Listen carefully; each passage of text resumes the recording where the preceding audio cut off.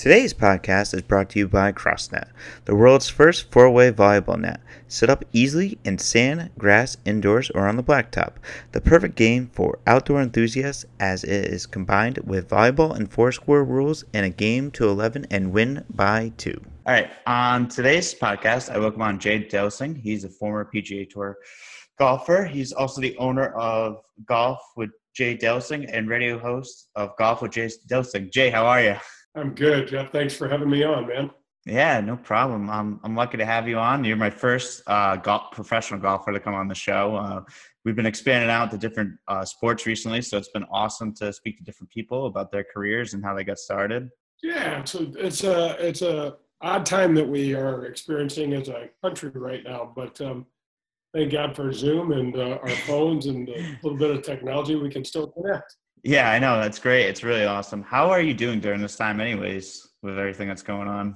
You know, a little crazy, like everybody else, trying to hold on to sanity as much as we can. I live in St. Louis, Missouri, and I mean, in the entire state, we only have like 6,600 cases of this thing, Oh, wow. And we have a state of like, I think we have 6 million people here. So we are certainly not New York City, but I have 4 daughters and 2 of my daughters live in New York City. And so I'm, really concerned and plugged into that, and they're doing fine. And, it's interesting as a dad, as a young dad, you want to raise strong, independent women and productive members of society and things like that. And then something like this comes up and I call them and I said, look, I got a car waiting for you at LaGuardia. Just jump in there. You don't even have to go in the airport, drive on back to St. Louis and, we'll wait this thing out here. You can work from home. And they're like, no, Dad, we're good. We got this, so,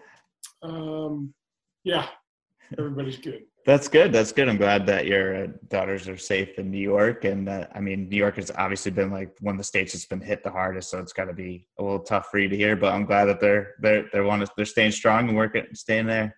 Yeah. They're following the rules. And I know they're getting very stir crazy. Yeah. I know how they feel. It's getting a little tough just being inside, especially I just moved to a new city. So I'm in Dallas. So I can't even go out and explore. I think I went out golfing once. Just trying to get out and do something. I know. Anything outside. The golf courses in Missouri here are still open. And so we've been really fortunate. So I've been playing more golf than I have in the last couple of years for sure. Oh, that's awesome. How do they look out there? They look okay? Yeah, I tell all the folks on the show and things like that spring golf is tough, man. We get lots of rain. Because of the rain, so the courses will play extremely long. In St. Louis, we get really, really hot summers with no wind. So most golfers here don't play in much windy type conditions unless it's in the spring or the fall. Yeah. And it has been blowing, and it is not that warm, and the golf courses are in decent shape, but not so. The courses are winning for sure. Oh, geez, yeah, that's tough when they're always winning, and it's like that in the springtime. Yeah. That's brutal. I know. As well, the one I went out to here, like it just looked like it was like a ton of people on it. It was like backed up, so it took at least like 6 hours to play or more. And I feel like we're in an instructional course, but like that's no matter what the weather. Yeah, and then like it was just windy as all, and like Dallas, where I am in Dallas, it's windy as all hell. So it's always like Dallas, it can blow. Dallas, yeah, exactly. It's tough to be on the phone with someone because you can't, like, it sounds like you're in a wind tunnel. Oh yeah, that's terrible. It's awful. Yeah. But Jay, what? Speaking of golf, like at what age did you start golfing? Because I read that your dad was a professional baseball player, correct? Yeah, he was. You can see some of the cool memorabilia I have in the back. I'm not a collector of anything that's I'm not really a collector. I just love stuff that had to do with either friends or obviously family members and stuff like that. So, yeah, my dad played in the big leagues for 10 years. He played for St. Louis Browns. He played for the Tigers for 7 years. He was on the 49 World Series team for the Yankees, so he has a World Series ring. He passed now. But, so I just was a sports, all I ever wanted to be was a professional athlete. All I wanted to do was play a sport for a living. And golf, I started playing golf when I was like probably 13 or something like that. I played all sports, I really wanted to be a professional baseball player, but six games in the church league, and one practice a week just wasn't enough for me. So golf was easy, a natural place to gravitate towards because I could do it by myself, and I wasn't limited to the neighborhood kids. Things used to just piss me off where we'd be right in the middle of a game, and the shortstop would have to go, because he had to go babysit his sister, so the whole game just got fouled up. So I went to the golf because it was kind of unlimited for me. I could do it as much as I wanted, and it filled a big hole for me. And man, it just continues to provide. I'm the luckiest guy you'll ever have on your podcast for sure, because I'll be 60 later this month, and I've never really had to work, and I've been chasing this dream, and golf's provided. I have 4 children, and we've just had a really nice life, man. Way more than we probably deserve.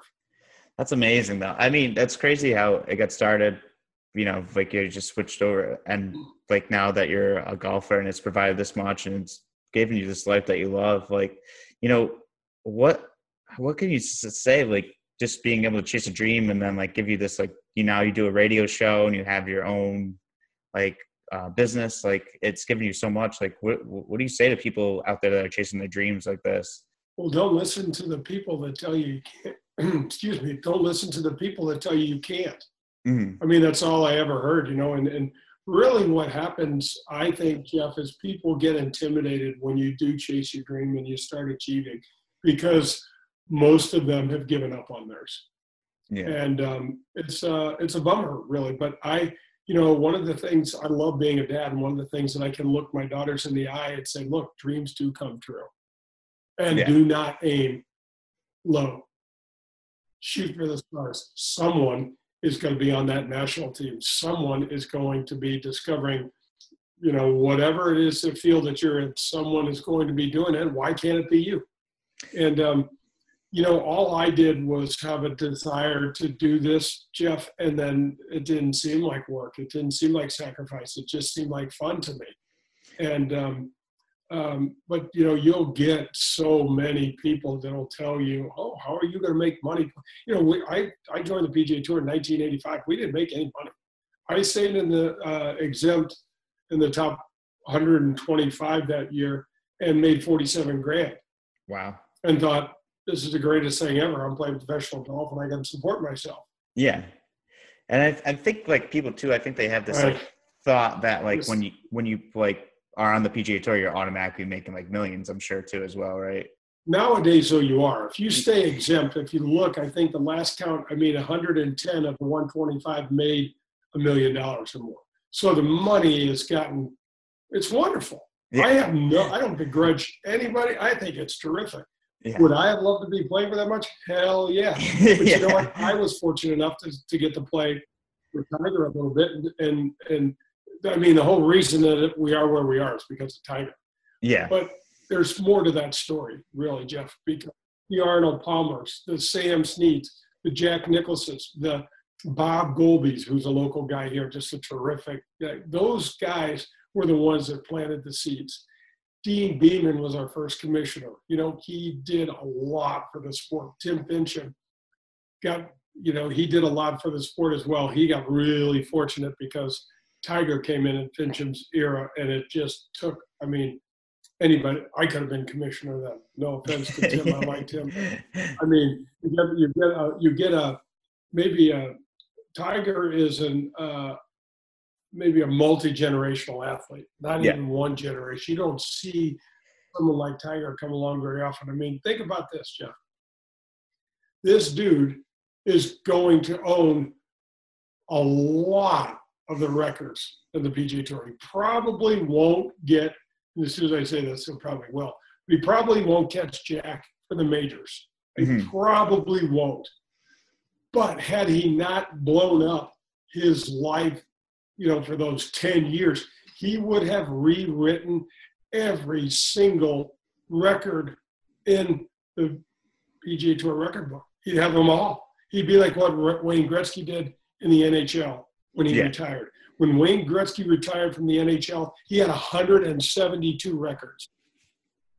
That's crazy. From the NHL records. And Tiger, Tiger is going to get 83 wins. So he is going to get the all-time wins.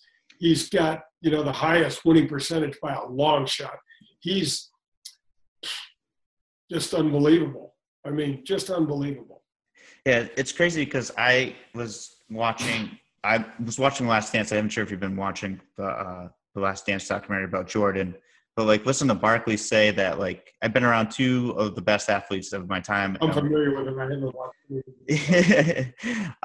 but it was he was saying that Michael Jordan and Tiger Woods are the two best athletes he's ever been around, in his whole entire career. And it's crazy that what Tiger Woods has done for golf. And you see the golfers now that, he plays with them now, but I think golf is as popular as it ever has been because of him.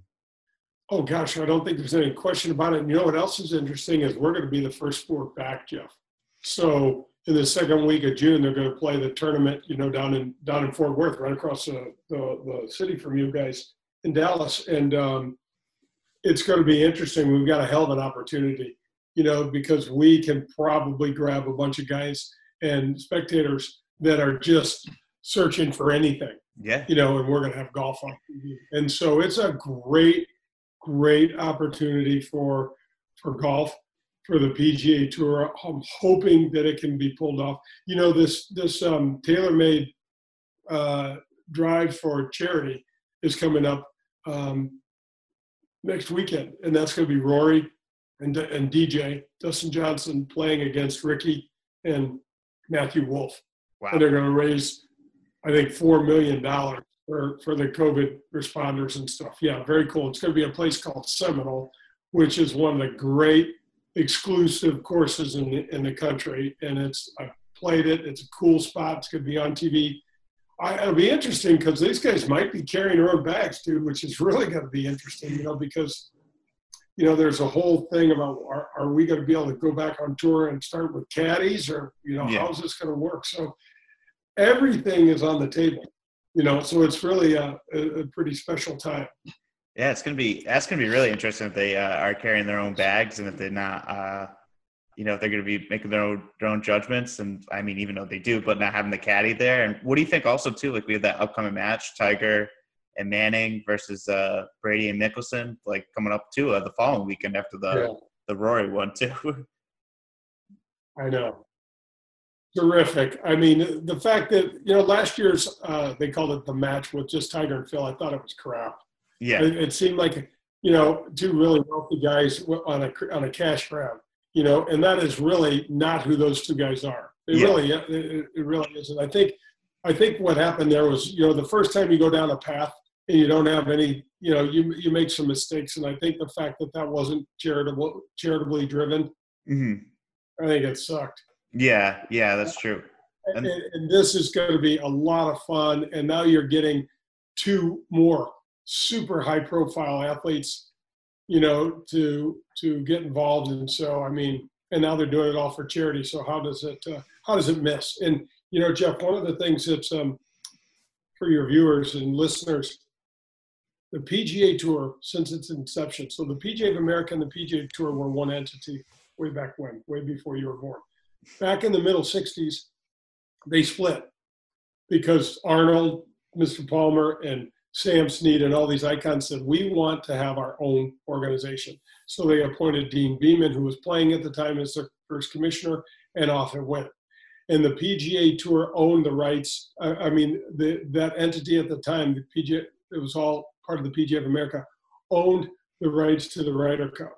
And if you know anything about the history of the Ryder Cup, we whipped the Euros' asses so badly because it was only Great Britain and Ireland against the U.S. Yeah. And no one cared about that. No one cared about that competition because it was so lopsided. Okay. Yeah. So when we split, the tour went its own ways, and they gave the rights to the Ryder Cup to the PGA of America. Said, you guys keep it. No, we don't care about it. Mm-hmm. Well, a lot of things have happened, and the Ryder Cup has turned into a blockbuster event, and only because we now include all of Europe. Yeah. If it was still Great Britain and Ireland, it would be a little more better contested, but it wouldn't be like it is now because this brought in Langer in my generation, Langer and Ballesteros and Olaf Abel and those great players, right? And it's been really fun. But what the PGA Tour does over all other sport organizations is it raises money, and it raises a ton of money. And since its inception, we've donated over $3 billion to charities. Wow. Jeff, that number exceeds the NHL, MLB, NBA, and NFL combined. And That's those crazy. guys have been, baseball's been around for over 100 years, too. Yeah. You know, and it is, so nobody knows that about golf. But when you go to the Byron Nelson, or you go to the Schwab Challenge, which is down in your sister city down there in Fort Worth, millions of dollars are raised that week, and they stay in your community for hospitals and those in need. So that's one of the things that I'm most proud of with the PGA Tour. It's kick-ass, dude. It's awesome. That's amazing. I never knew that they raised that much money. That's just absolutely mind-blowing. If I'm commissioner, I'm advertising the hell out of that. Yeah. Yeah, seriously, because that's crazy that they do. And I consider golf as a power 5 sport now. I feel like it's up there for the top 5, but outdo the NBA and the NFL and those other power 3 sports combined. That's wild. I never knew that for charity. We don't have any owners, bro. I mean, that's true. Yeah, it's also a good point. The owners are making, it's all going into a pot. And we do have the PGA Tour has a 501c3 arm for not-for-profit, but it also has a for-profit arm. So some of those monies get split up, but it's amazing. And the other thing that is the best about golf, but is it's a social game. And it's one of those things that it's a game for everyone for your entire lifetime. You know what I mean? So you can get married, you can have kids, and the whole family can go out and play a different set of tees. And it's also the only sport where if you're in the Pro-Am, you get lucky enough, instead of drawing me, you drew Tiger Woods. You get to play golf with Tiger Woods.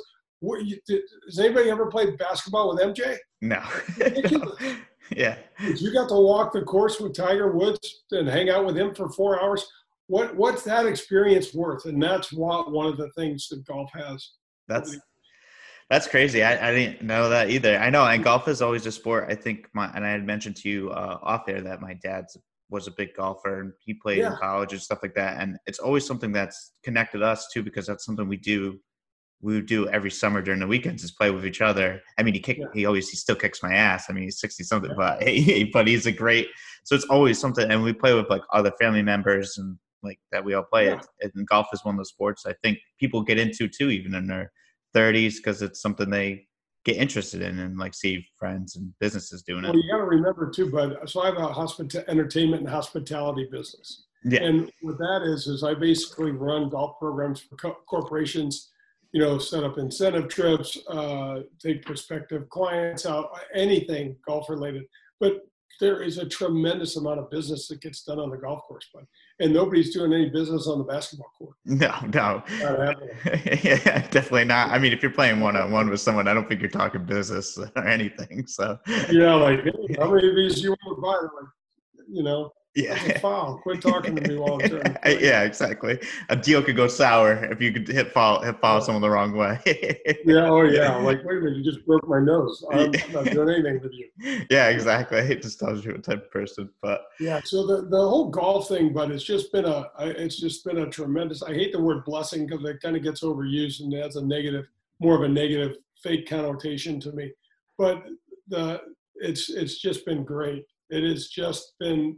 It continues to provide. I mean, I put together, Zoom has become really popular. And I've been on 2 Zoom calls prior than COVID. And I'm sitting on my couch by myself, and Elton John comes on and he does that concert, right? Yeah. And so I thought, why the hell? I'm going to put together a show. There's no sports on TV. Nothing. Yeah.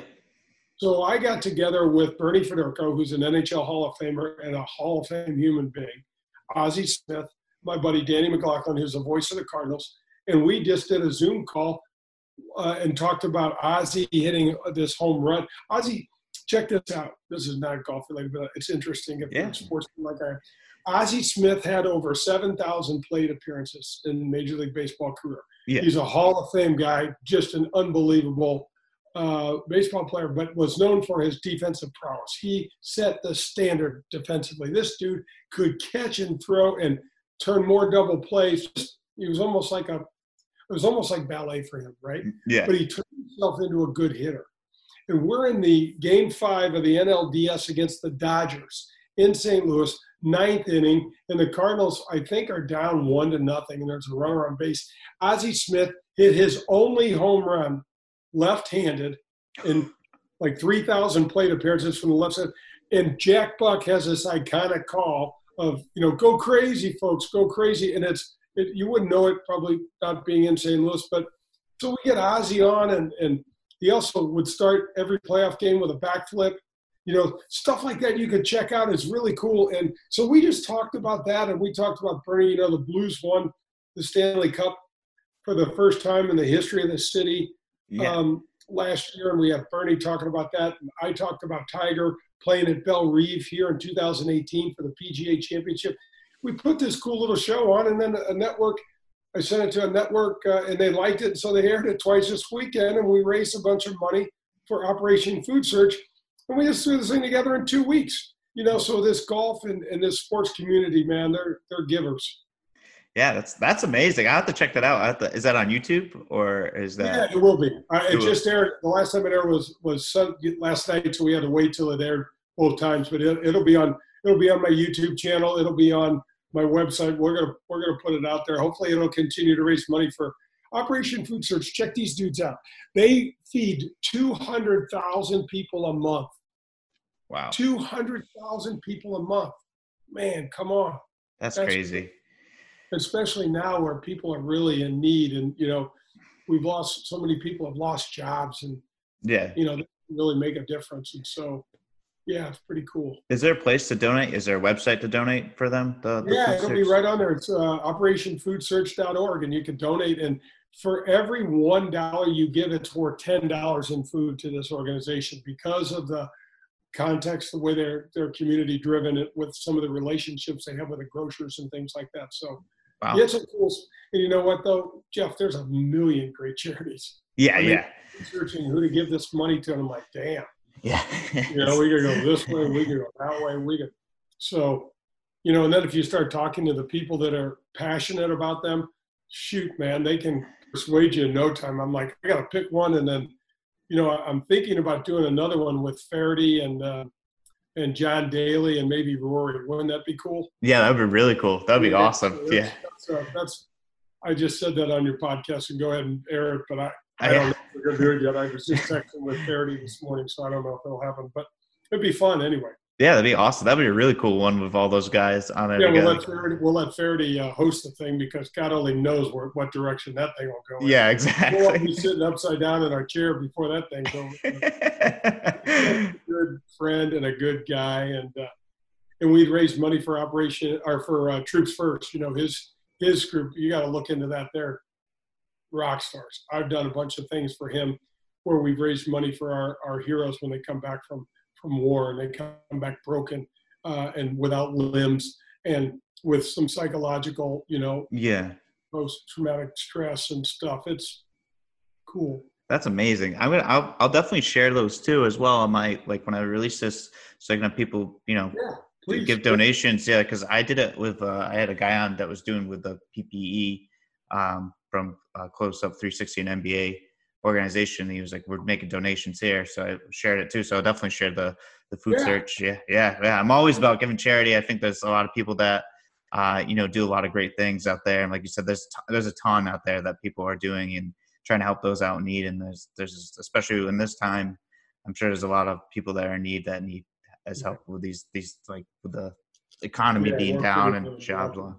So I mean, it's a no-brainer. It feels good. Oh yeah, definitely. But I also want to get on with the PGA. Like, what's it like making the PGA? Like, what's that process like? Is it as you mean getting on the tour, PGA Tour? Yeah. Oh man. So back in the day, the only way to get on was go through the qualifying school. Yeah. There was no Korn Ferry, tour back then, and so it was either PGA Tour or nothing. And so the qualifying school was a ball busting tough week. Really? It was also 6 rounds of golf. You never play a tournament that's 6 rounds long, so you finish the fourth round, and you're only 2/3 of the way home, man. You got 2 more rounds, and that sixth round was just grueling.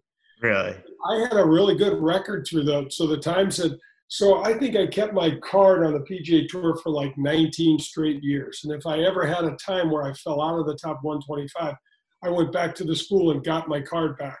Yeah. You know, I think I was, I think I like 19 years in a row, I made it through there. And then the time that I kind of broke that record, that I didn't make it, I missed by one, and it was just devastating to play 6 rounds of golf and miss by one. But it was kind of a telltale sign of where my game was, you know. And what's one of the things that you should think about? It's pretty interesting. We have the smallest fraternity of any athletic group, right? 125 guys are exempt each. 125 members. That's it. Yeah. And you have now PGA Tour. Jeff is the World Tour. We have kids coming from all over the place, playing collegiately over here, and then stepping right in and playing well. Yeah. Playing really, really well. And so what happens is you've got this small number of groups. You stay in the top 125, and then college just releases, 30 of their best younger, stronger, players to come try to take your job. Jeez. It's crazy. So there really and truly isn't enough room. Now, it was tough when I was going through it, but it's way tougher now. Way more better players, man. They are ready. They're powerful. They're polished. They're fearless. They're ready to go. And there's just not enough room for everybody. So do you think that they'll expand it, or do you think, and also there's two questions, do you think they'll expand it? And B, do you think the college players that are coming out, that they're stronger, better? Is it the training? Is the equipment? What makes them so polished and well when they come into this? Yeah. So expanding it is problematic because right now there's 46 tournaments already. Mm-hmm. One a week, would be 52. It's tough. It's really tough. The European Tour is growing all the time and getting better. So the European Tour doesn't have the depth that the PGA Tour does. But the top 15 to 20 on the European Tour, it's a jump ball between those guys and the top 20 on the. That's why the Ryder Cup is so hotly contested and so beautifully done. One of the reasons why the Europeans have kicked our ass so much is because they choose their courses much more wisely than we do. Oh, really? Ours is a political BS deal. They pick a course so they can win. So they went and played the Golf de Nacional outside of Paris. Guess how many of our players have played there ever? It's Justin Thomas went over and played the French Open. And now one of our other players played it. And they also set it up. We have a bunch of bombers that don't hit it straight. Yeah. So they make the rough, this tall. Go ahead and bomb it. And you're going to hit it in the rough, and then you're going to hack it out, and you're going to lose. Yeah, and exactly. We couldn't make the adjustments. We couldn't hit the fairways, and they kicked our ass. And they continue to do that better than we do. So the Ryder Cup this year is going to be played at Whistling Straits, right? Yeah. Well, our guys haven't played Whistling Straits more than the Euros. So dumb. But it's a cash generating machine. And Herb Kohler is a golf rock star. I mean, what he's done for golf is just unbelievable. The whole state of Wisconsin, just in the whole country. He made Kohler, Wisconsin. Have you been? No, I haven't. No, I haven't. It's like a 2-stop sign town. He made it a worldwide golf destination. Really? Spectacular. But when you play a Ryder Cup on there, that doesn't give us any advantage other than we've got spectators from here. Yeah. Assuming we get spectators. But it doesn't give us a home course advantage. Yeah, yeah. We go play a course where our guys know, not theirs. Yeah, exactly. Here's the deal. Their top players play over on the PGA Tour now regularly. So they're getting to know all of our courses. Yeah. None of our guys go give a damn about playing on the European Tour to play their courses. Yeah, yeah. Iconic courses for the British Opens and the Scottish Opens and things like that. But we don't go over to we're not going over to Ireland to play Royal County Downs, which is one of the great courses in the world. You know, that's true. That's a good point. Nobody went over and played the K Club. Arnold designed a K Club years ago, and it's, our guys never played it. Yeah. Their guys play it every year on tour. That's That gets overlooked a ton, and that's crucial. Like when I qualified for the U.S. Open and we played it at Pebble Beach, Jeff, I had played Pebble Beach 300 times because I played in the AT&T tournament 25 years in a row. Yeah. I played Pebble Beach. It was like knowing the back of my hand. I go out, I got to figure out the rough lines and things like that, but I already know the greens. Yeah.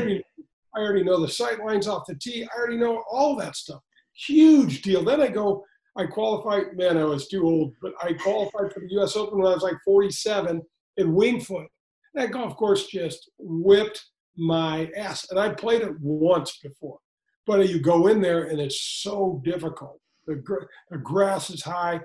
The greens are faster than hell. And it's set up like a major championship, and you don't know the course as well. You don't have a whole lot of comfort on it. And it's just a whole different comfort and sensation. And you still got to play well, whether you know the course or not. If you're not in control of your game, you're going to suck.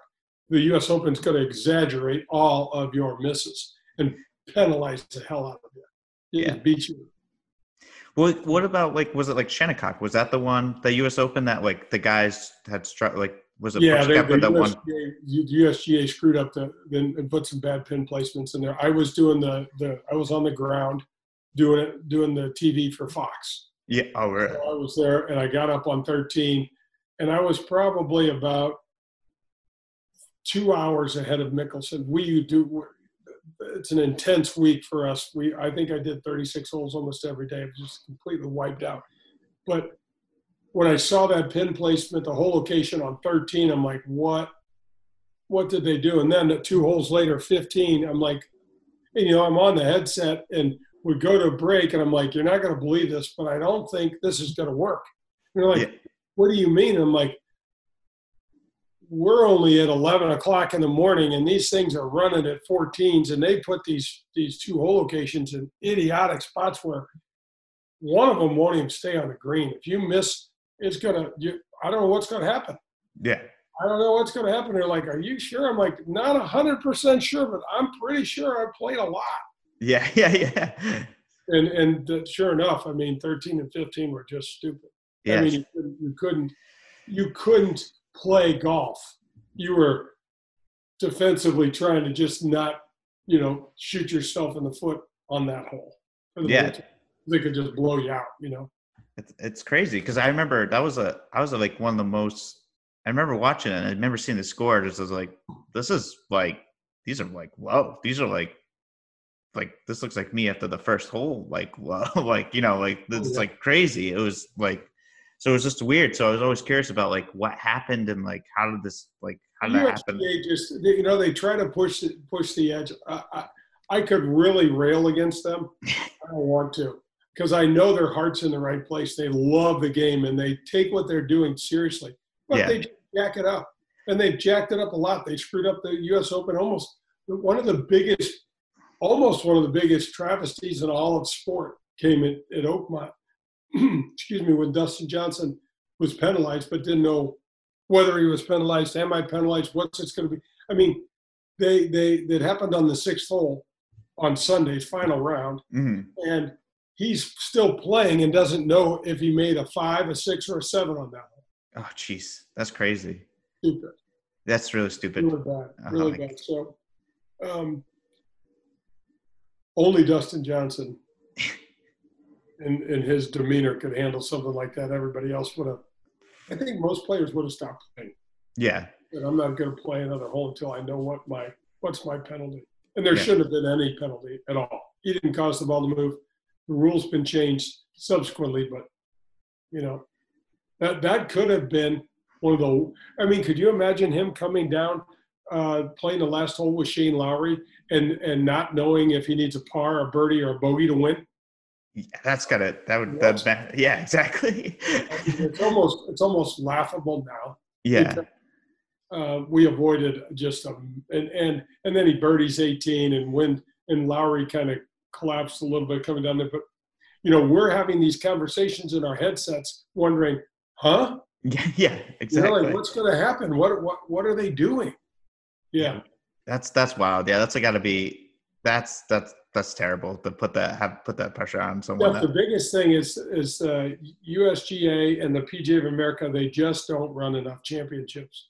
They run one major championship a year, and it's a major, and it's a good tournament, but it's not like a PGA Tour event that's run. They run 46 a year. Yeah.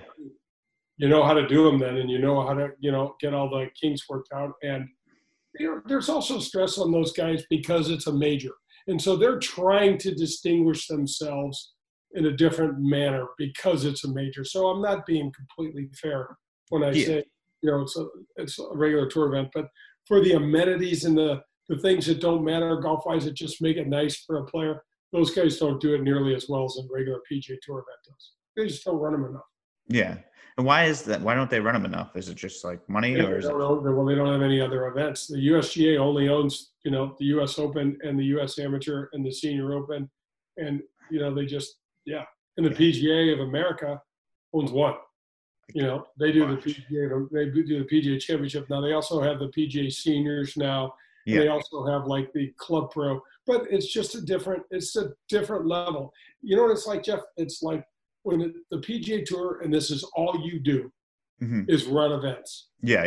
Give opportunities for professional golfers to play. Well, then you're an expert at it. Yeah. These guys are really good, but they're not as good as the PGA Tour it's like a well-oiled machine, man. They know what they're doing, and they keep doing it. Cranks them out all the time. Yeah, that's crazy. And like, is there anyone? I'm gonna switch it up. But like, is there anyone cool that you played with? Have you played against Tiger Woods on the tournament? Yeah. Oh yeah, the coolest. You want to know the coolest person I ever played golf with? Yeah. I was 19 years old. I went to UCLA 100 years ago, and I'm standing on the putting green, and I get a tap on my shoulder, and this guy in this kind of cool Scottish brogue says, "Young man, would you like to play golf with me?" And I turn around, Sean Connery. Oh, really? I was like, it's James Bond, dude. I'm 19 years old. And I'm like, yeah. It got dark, and I'm like, let's just keep playing, dude. I was like, I don't care where my ball goes. We'll just fire it out there. It was awesome. How was that conversation with him? Really cool. Just a guy. A regular down there. So check this out. I played with him. And then he gets interviewed by Barbara Walters. You could check this out. This is like in 1980 or 81. And he gets on this interview with Barbara Walters and says in this interview that every once in a while, a woman needs a good slap. It's just more of the time, sign of the times, and he was, I just went, there's James, man. It's James. That's ridiculous. Totally ridiculous, man. But that was on TV. I saw it. I was like, I would never watch a Barbara Walters interview in my life, except that I just got to play golf with this guy. I'm like, I got to tune in. Check it out. See, maybe he name drops you or something like that. Yeah, maybe it was. It's just awesome. That's awesome. Yeah, the game of golf is so. I love the game of golf. I'm a big fan of it, and growing up, like watching it, and I played on the high school team. I didn't get any much further than that, but it's just like you said, like it just connects, gets you outside. I love it. It's just so much fun. But I want to know about your business. Your business is called Golf with Jay Delsing. What's that about? You know what it is? It's really about old-fashioned ways of connecting people. I use golf as a vehicle to help people grow their businesses. And they're going to be like, so here's a conversation that I had, not recently because of COVID, but I've had multiple times. So people hire me and I've got a pretty nice group of folks that are coming to these events that I put on. And so there's a bunch of CEOs that I'm entertaining. And so I'm playing with them and they're like, well, could you do this for my company? I'm like, well, let me understand more about what you do, how you do it, and let's check it out. So he'll turn me over to like a COO or something, and there was a furniture company at one point, and this guy's like, how the hell are you going to help me sell furniture? Yeah. And I'm explaining to him, I'm like, well, what, the most important thing is who we invite.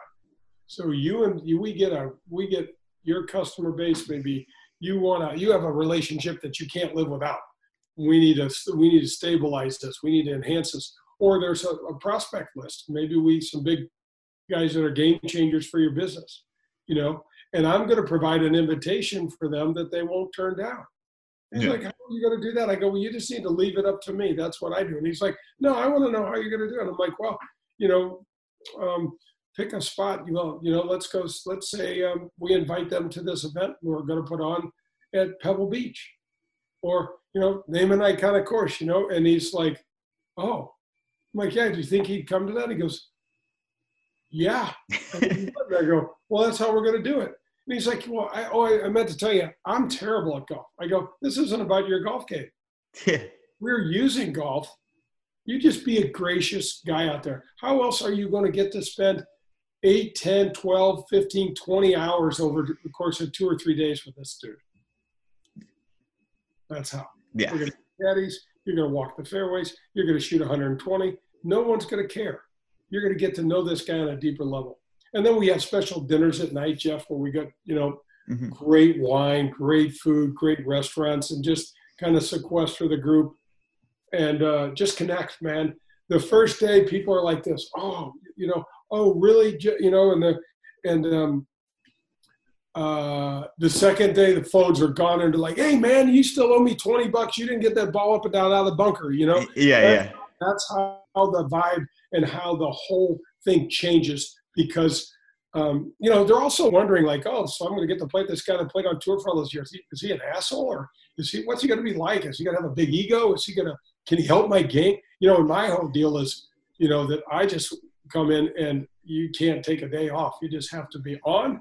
You have to, some of the stories that I can tell from the tour are really fun and really, give people a sense that they're inside the ropes. And then I help everybody with their games. I take pictures, our phones have great cameras now. So I take pictures and put them in albums and send them to them. And we have great wine, food.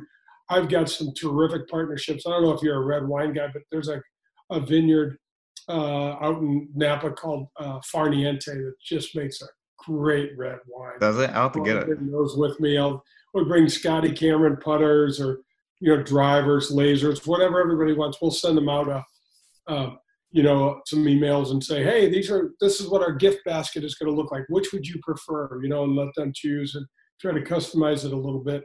So there really isn't anything that I feel like I can't do. It's all shapes and sizes. I've done a corporate sales meeting of 4,000 people, and I've done, I've taken one customer and one of his guests and myself, and we went up and played some great courses up in New England, went to a Yankee game, did some cool stuff.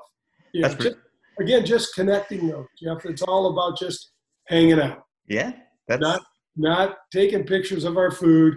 Not just hanging out, just having a drink and talking.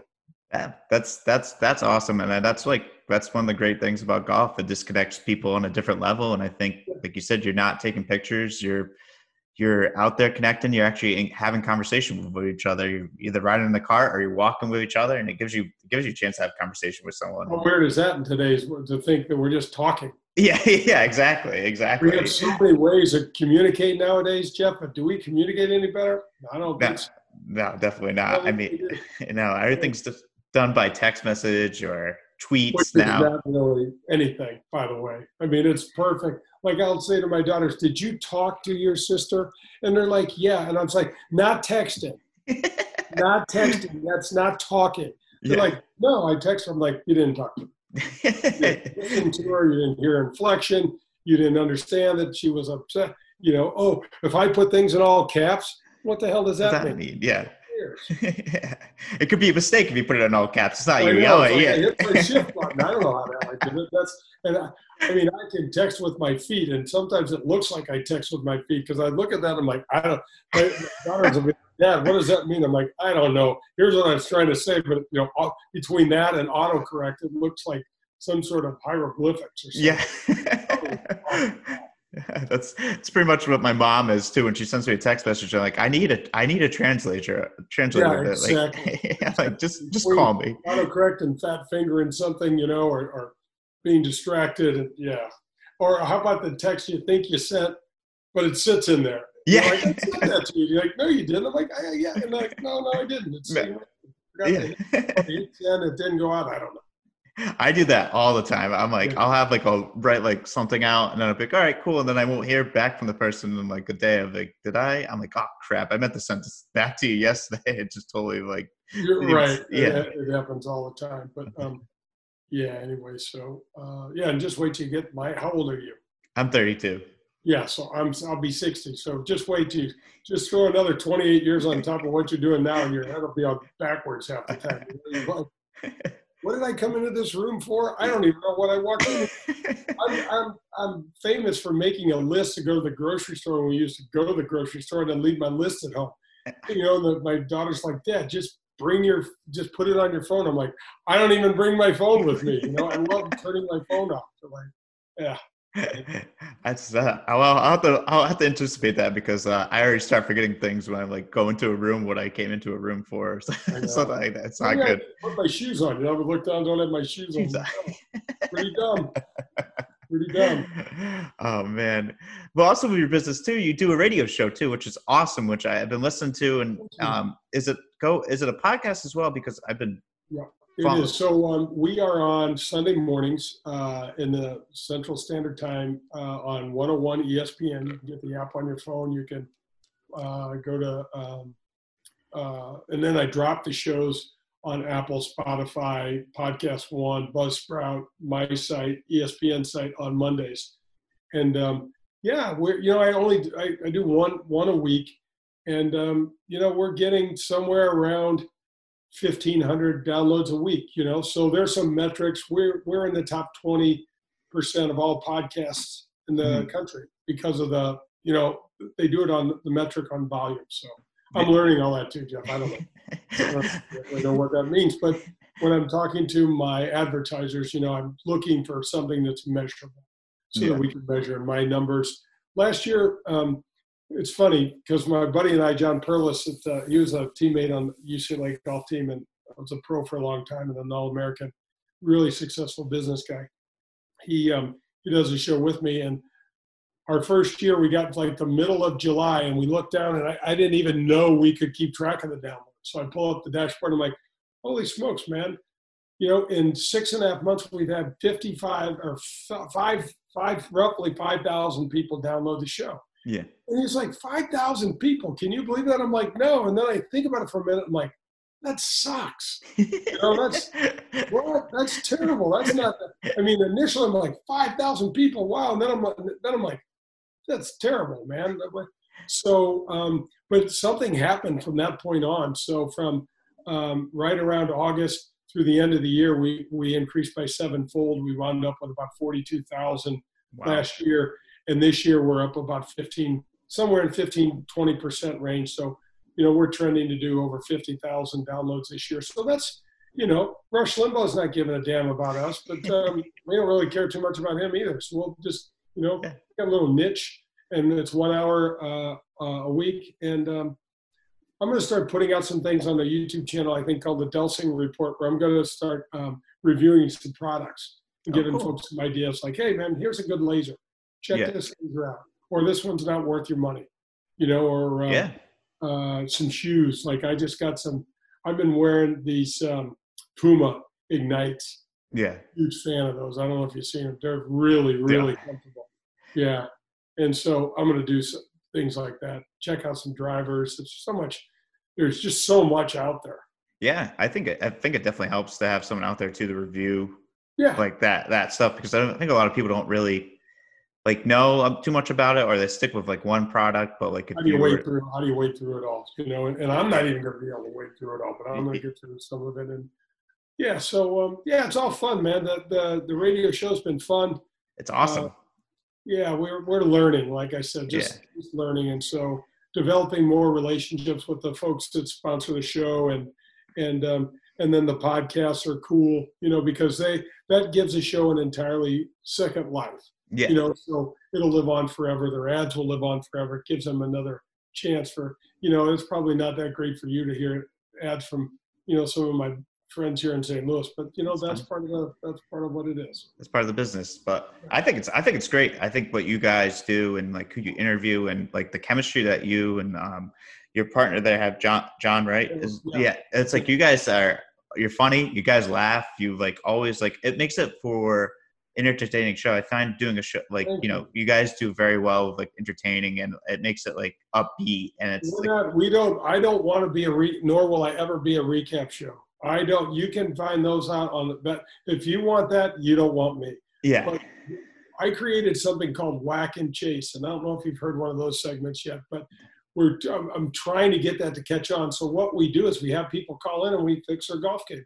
There was an old show on PBS radio called Car Talk, and it was on the air for over 25 years. And these two brothers, Click and Clack, as they call themselves, would call in and go, "My car doesn't work." And they're like, "What's wrong with it?" And they go, "I don't know, but it makes this funny noise." And they're like, "What does it sound like?" And people would be like, and they're like, is it that high pitched, or is it more like, and they're doing all these weird things on radio, and it's funny. Yeah. And so we get some people calling in, and I had a guy call in and just had the funniest, I couldn't even, so John will kind of grill him and ask him some questions, and I'll give him a fix, and we have some fun with he or she in the process. But it's fun.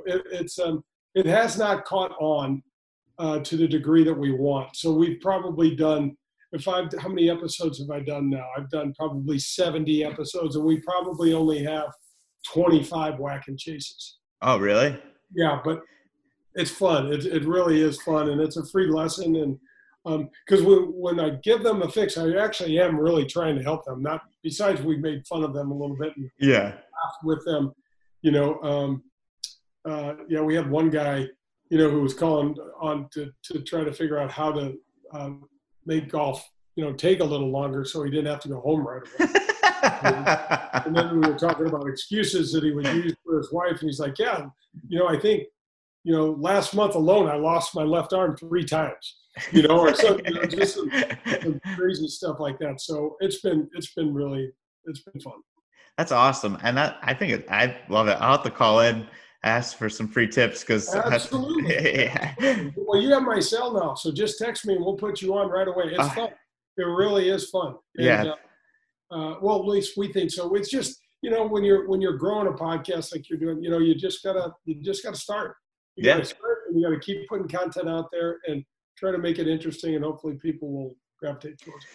Yeah, I know. That's the biggest thing. That's what I've learned too. It's content. And I think it's like the biggest thing I've heard from people in the business. They're like, just keep doing what you're doing, just keep providing. And I've like the same thing. I mean, I don't have as many listeners as you guys do, but like it's been growing for me in my aspect of everything. It's been crazy. It's been who have I talked to too, and especially like, talk to you. Like it's like I never in my life, I don't think I'd ever picture talking to a PGA golfer and like guy that was on the tour and stuff like that. And I'll tell you another great one to look up on the YouTube is As the Crow Flies with a buddy of mine named Vance Crow. This is one smart. Do you know Vance?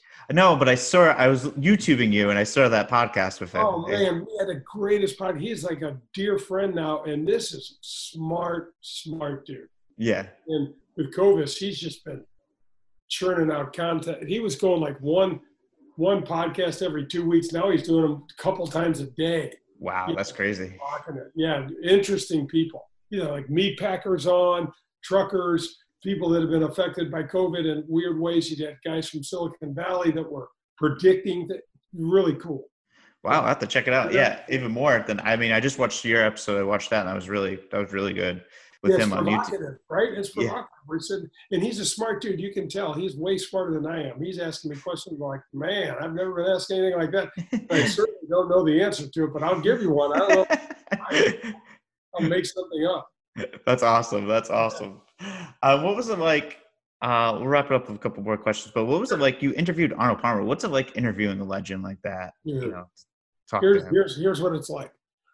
When we're done with this, Google Arnold Palmer.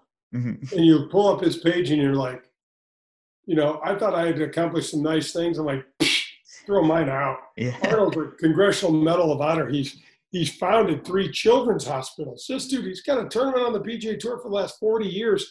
that raises money, millions of dollars. The guy's won all these tournaments. He's a pilot. I was like, man, I suck. And getting to interview him was just a dream, And unfortunately, so I have that footage, but I don't share it because he died about a month later. So it might have been the last interview he ever did. I don't know, but he looked so bad. Yeah. I don't want to be remembered like that. Yeah, I understand that. That's tough. But it was cool as hell. Yeah, it's got to be really cool. I'm going to have Jim Nance on the show coming up, and Costas has agreed to come on, and I want to get Jack on there and Jack Nicklaus, and just these iconic guys. It's so fun for me to just like toss questions at them to just. What are they going to say? Yeah, exactly. What's going to see this? So cool. It's really cool. I'm excited for the Faraday John Daly one if that happens with you guys. I got Daly on an interview that's coming up soon. Ted Scott's coming on next week. You got to check him out. He's Bubba's caddy. Is he really? Bubba's just an interview all to himself. Bubba's a good guy, but a kooky guy. Just a little different, and but a great golfer and a good human being. Yeah. He's just thinking, buildings might be talking to him or a tree might fall on him, it's just different stuff. That's awesome. But Ted Scott is worth the follow on all your Twitter and stuff with whomever you like, Instagram. He's a really fun guy.